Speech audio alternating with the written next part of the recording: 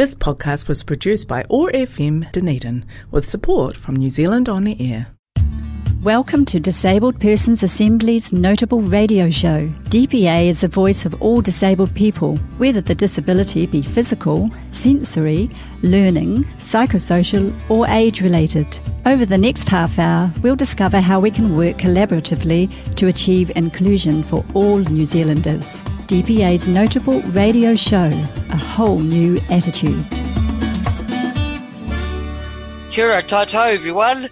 Welcome to Disabled Persons Assembly Notable Radio for our first show of 2022, this Friday, January the 7th, 2022. Welcome one, welcome all.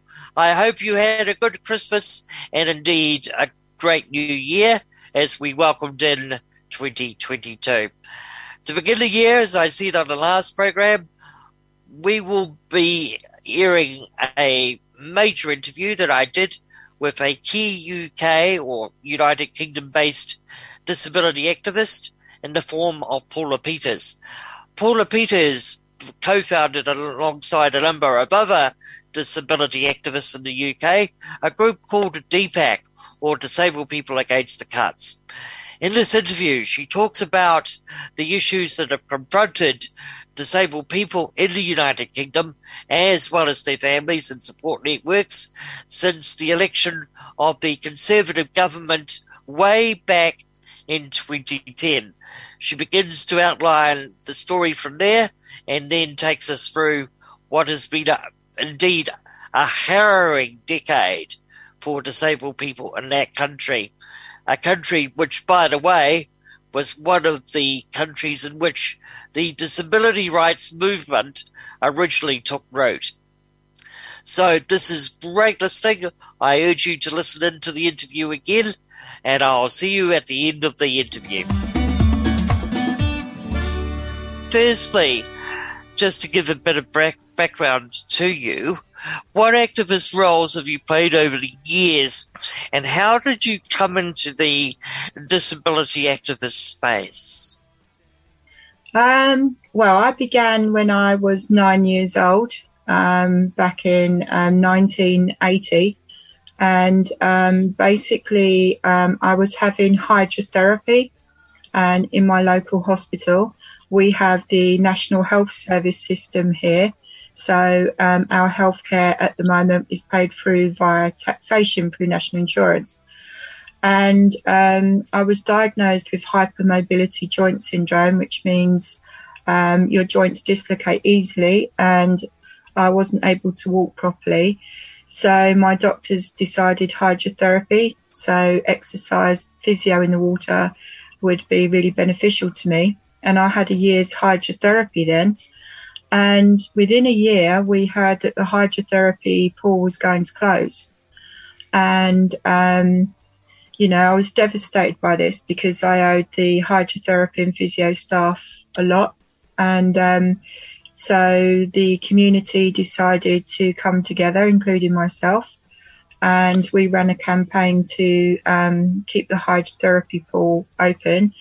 But because most of the hospital was being demolished and sold off for housing, we had to fundraise, and this was back then, just over $500,000 UK sterling.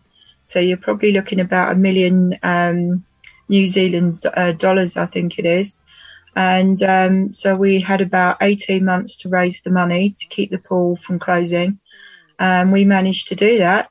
We had an awful lot of support and petitions and what have you.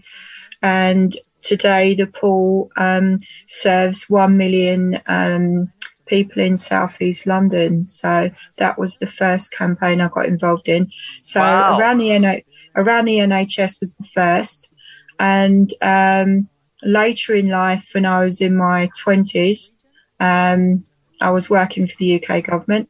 And unfortunately, I had a mental health breakdown at my desk, and sadly, I lost my job. And I was hospitalised, and I got involved in the mental health survivor movement. I hated the big pharmaceuticals who were, numbing people in mental distress up on very high toxic medication, which is what I was on.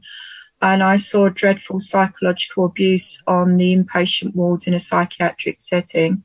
So I wanted to do something about that. And I got involved. I was under day hospital treatment, so I was having daily therapy, and I was heard that was going to close.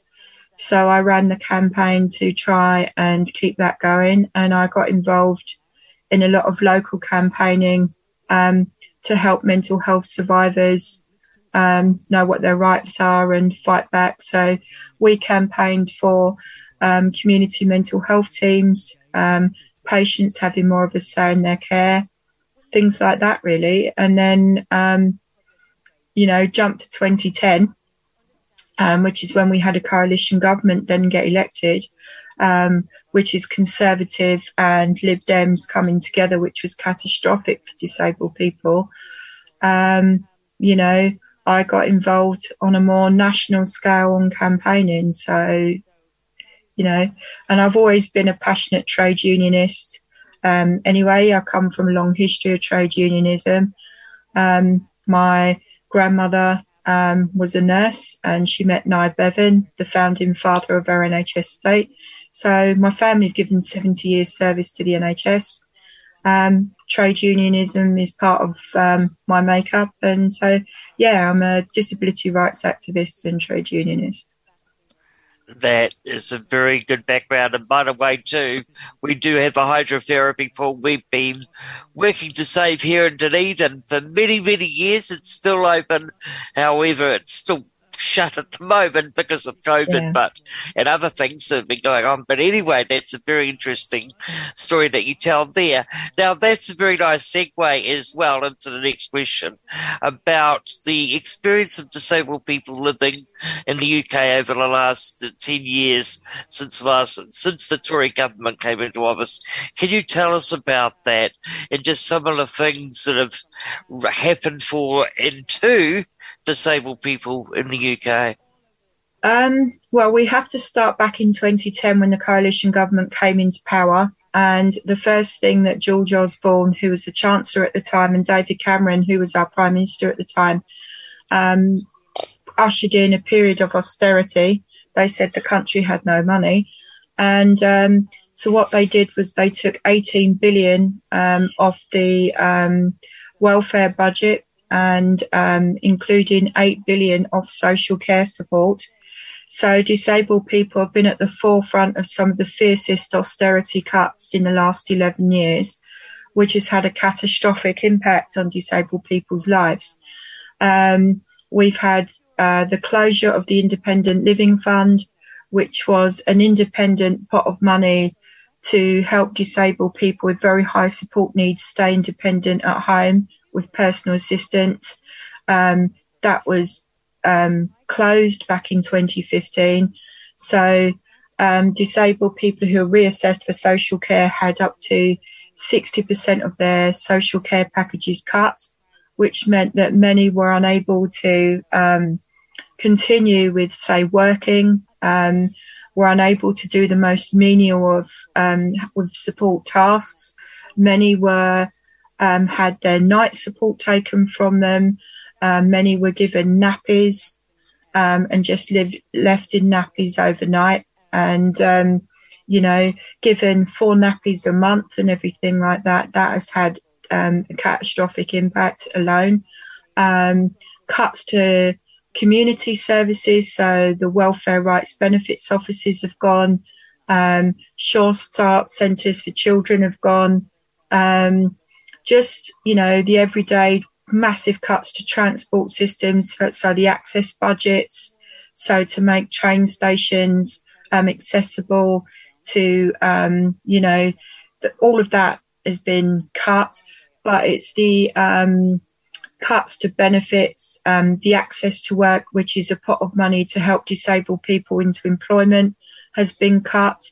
There's been massive cuts to jobs, which has impacted on disabled people. The huge cuts to social care, which means that there's been massive job cuts, especially with Brexit, which, the UK voted for back in 2016. We're having huge problems with freedom of movement from Europe into the UK.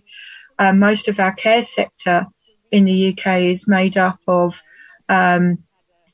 EU nationals who come to the UK to work, and many disabled people who've had personal assistance from Eastern European countries who've worked with disabled people for 30 years have lost that support network. That's had massively devastating impact. But I'd say the massive overhaul of the welfare state, which has seen disabled people constantly reassessed for the work capability assessment if you're not working, personal independence payments, and sadly it's cost many lives. The constant stress of benefit assessments, the constant stress of social care assessments, you know, what it's done, it's plunged disabled people further into poverty in the UK. And, you know, we're in a very, very difficult and very dark period of fighting this government at the moment. And we've got a government that is absolutely vile. And there's no other way to describe what kind of government we have in the UK. Many people may think Boris Johnson is funny or a clown, but he's not. He's ruthless. He's nasty. And what we've seen in the last 11 years is a massive rise of discrimination, disableism, racism, homophobic attacks. It seems to be here in the UK openly acceptable to be racist, disableist, homophobic, and it's a very much a global problem. And obviously, we spoke before we went on air, climate change is also having a huge problem, impact on disabled people with pollution. And especially in London, where I live, we've had a couple of disabled people die because of the high rise of pollution in London. You know, we've got a scheme, you know, the ultra low emission zone, which is impacting on disabled people able to drive because they can't afford £12. What would that be in New Zealand dollars? About $25. That'll be about $25 or thereabouts. Yeah, that's $25 a day they've got to pay to use their car in London, right? On top of, you know, fuel charges and everything. And also, I think, you know, during the pandemic, disabled people have been very much hit by rising costs in energy, rising costs in food, you know, not able to get the support they needed during the pandemic, told to stay at home and shield. And that has had, you know, not getting the support they need has cost many, many lives in the UK as well. It's a catalogue of horror that I've read about, heard about. It's just been absolutely astonishing, and you've had to live through this for the last 11 years. Anyway, what actions have been taken by yourself and others down the last decade, and how effective have they been? Well, I joined Disabled People Against Cuts, DPAC for short, back in 2012.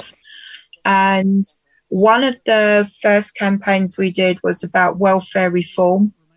We were very concerned about the cuts to benefits and all the support that the £18 billion they were going to take off to support disabled people. So we had a huge campaign to highlight the impact of the Welfare Reform Act of 2011. And one of the best ways DPAC has been actually does, we do a very huge campaign of civil disobedience or direct action. And we feel one of the best ways for disabled people is to be as visible as possible on the streets fighting back. But also we back that up with a huge social media campaign because we know not every disabled person's able to participate out on the street.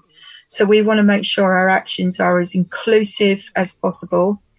So two of our first actions were the roadblock outside Parliament and Oxford Circus, where we stopped the traffic for 2 to 3 hours, and some of our members got arrested and then de-arrested.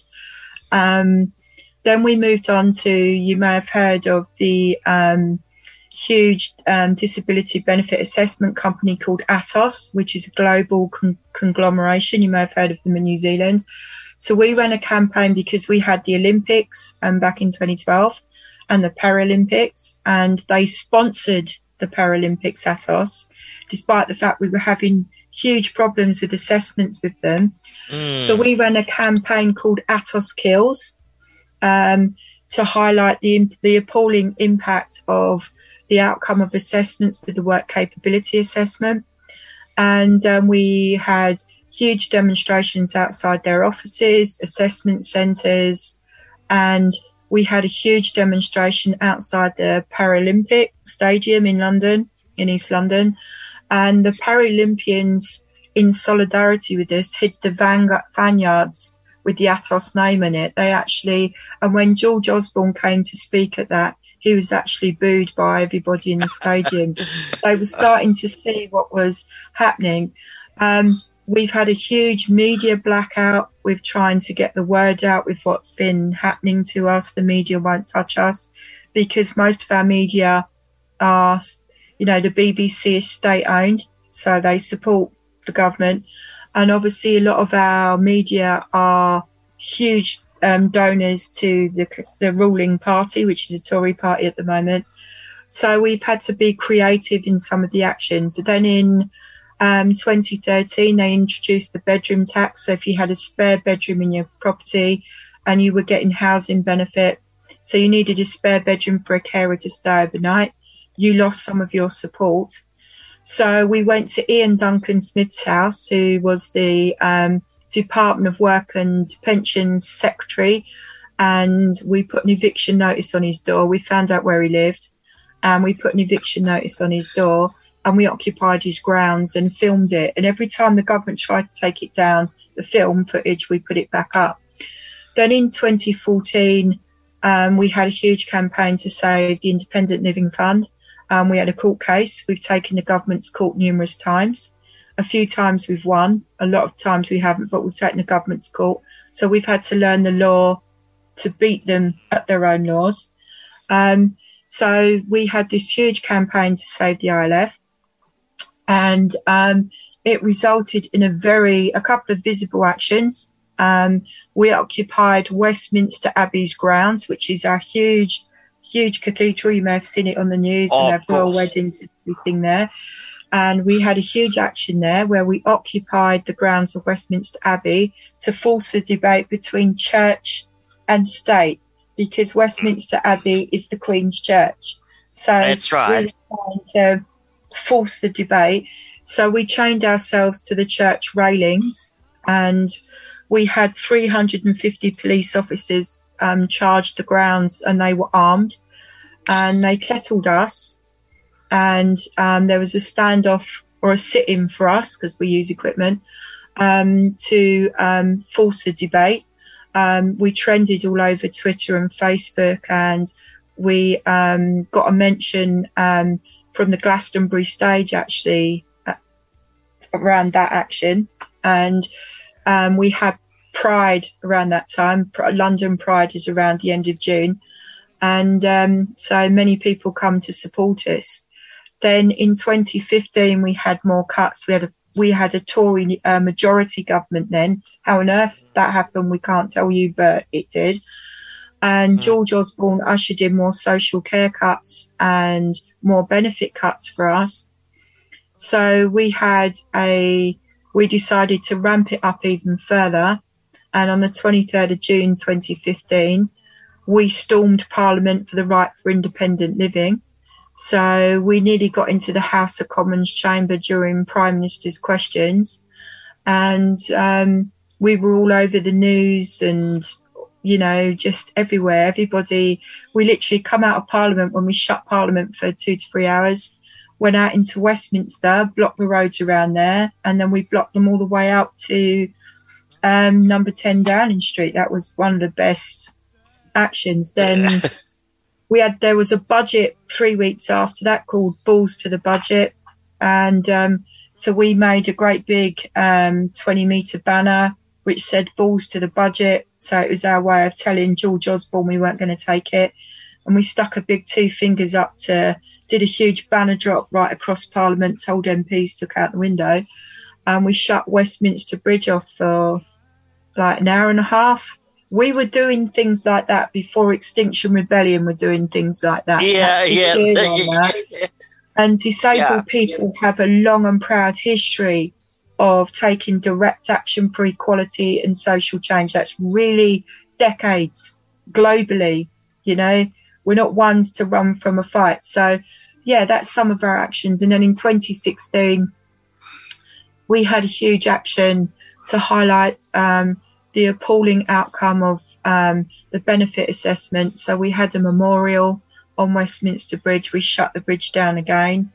And, it's been a lot of direct action, blocking bridges, occupying Parliament, shutting roads, having creative actions where we've owned the space to tell the government, we're here, we're not frightened of you, we're fighting back, basically. We're in a very, let's just say, if you've not read Ellen Clifford's book, The War on Disabled People, who's a fellow activist and friend of mine, I would say read that book, and then you'll get a really big overview of what we're in against this government. We are in a war with this government. That is basically what this is.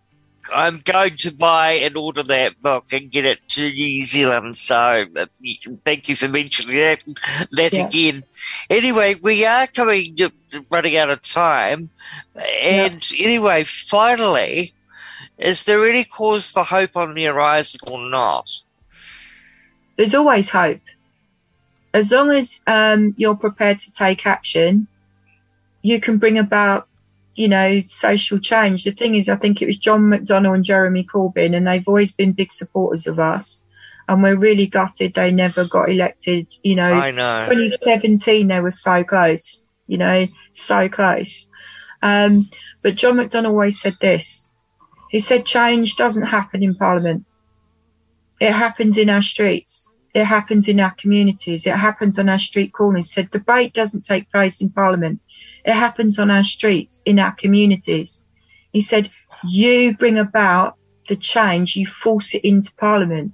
You know, what we've done is we've really highlighted the impact and what's happening by this government, but also we fought, you know, we have fought on our own terms and given them a lot of headaches.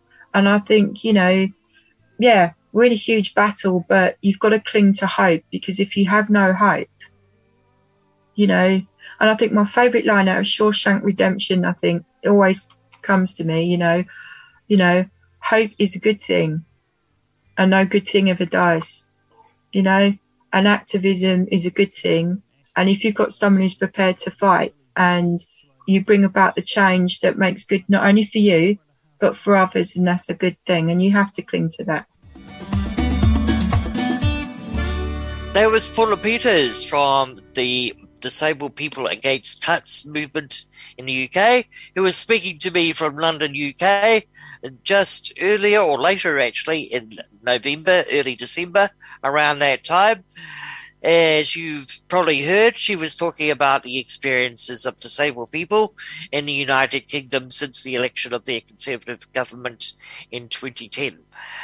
We're back on deck now as DPA for the year. I'm available to be contacted again. If you need to get in contact with me, please contact me via my email address, which is Dunedin. Put that as a capital D as well, but Dunedin at dpa.org.nz. Dunedin at dpa.org.nz. We look forward to having your company again on our next show, which will air on Friday, January the 21st.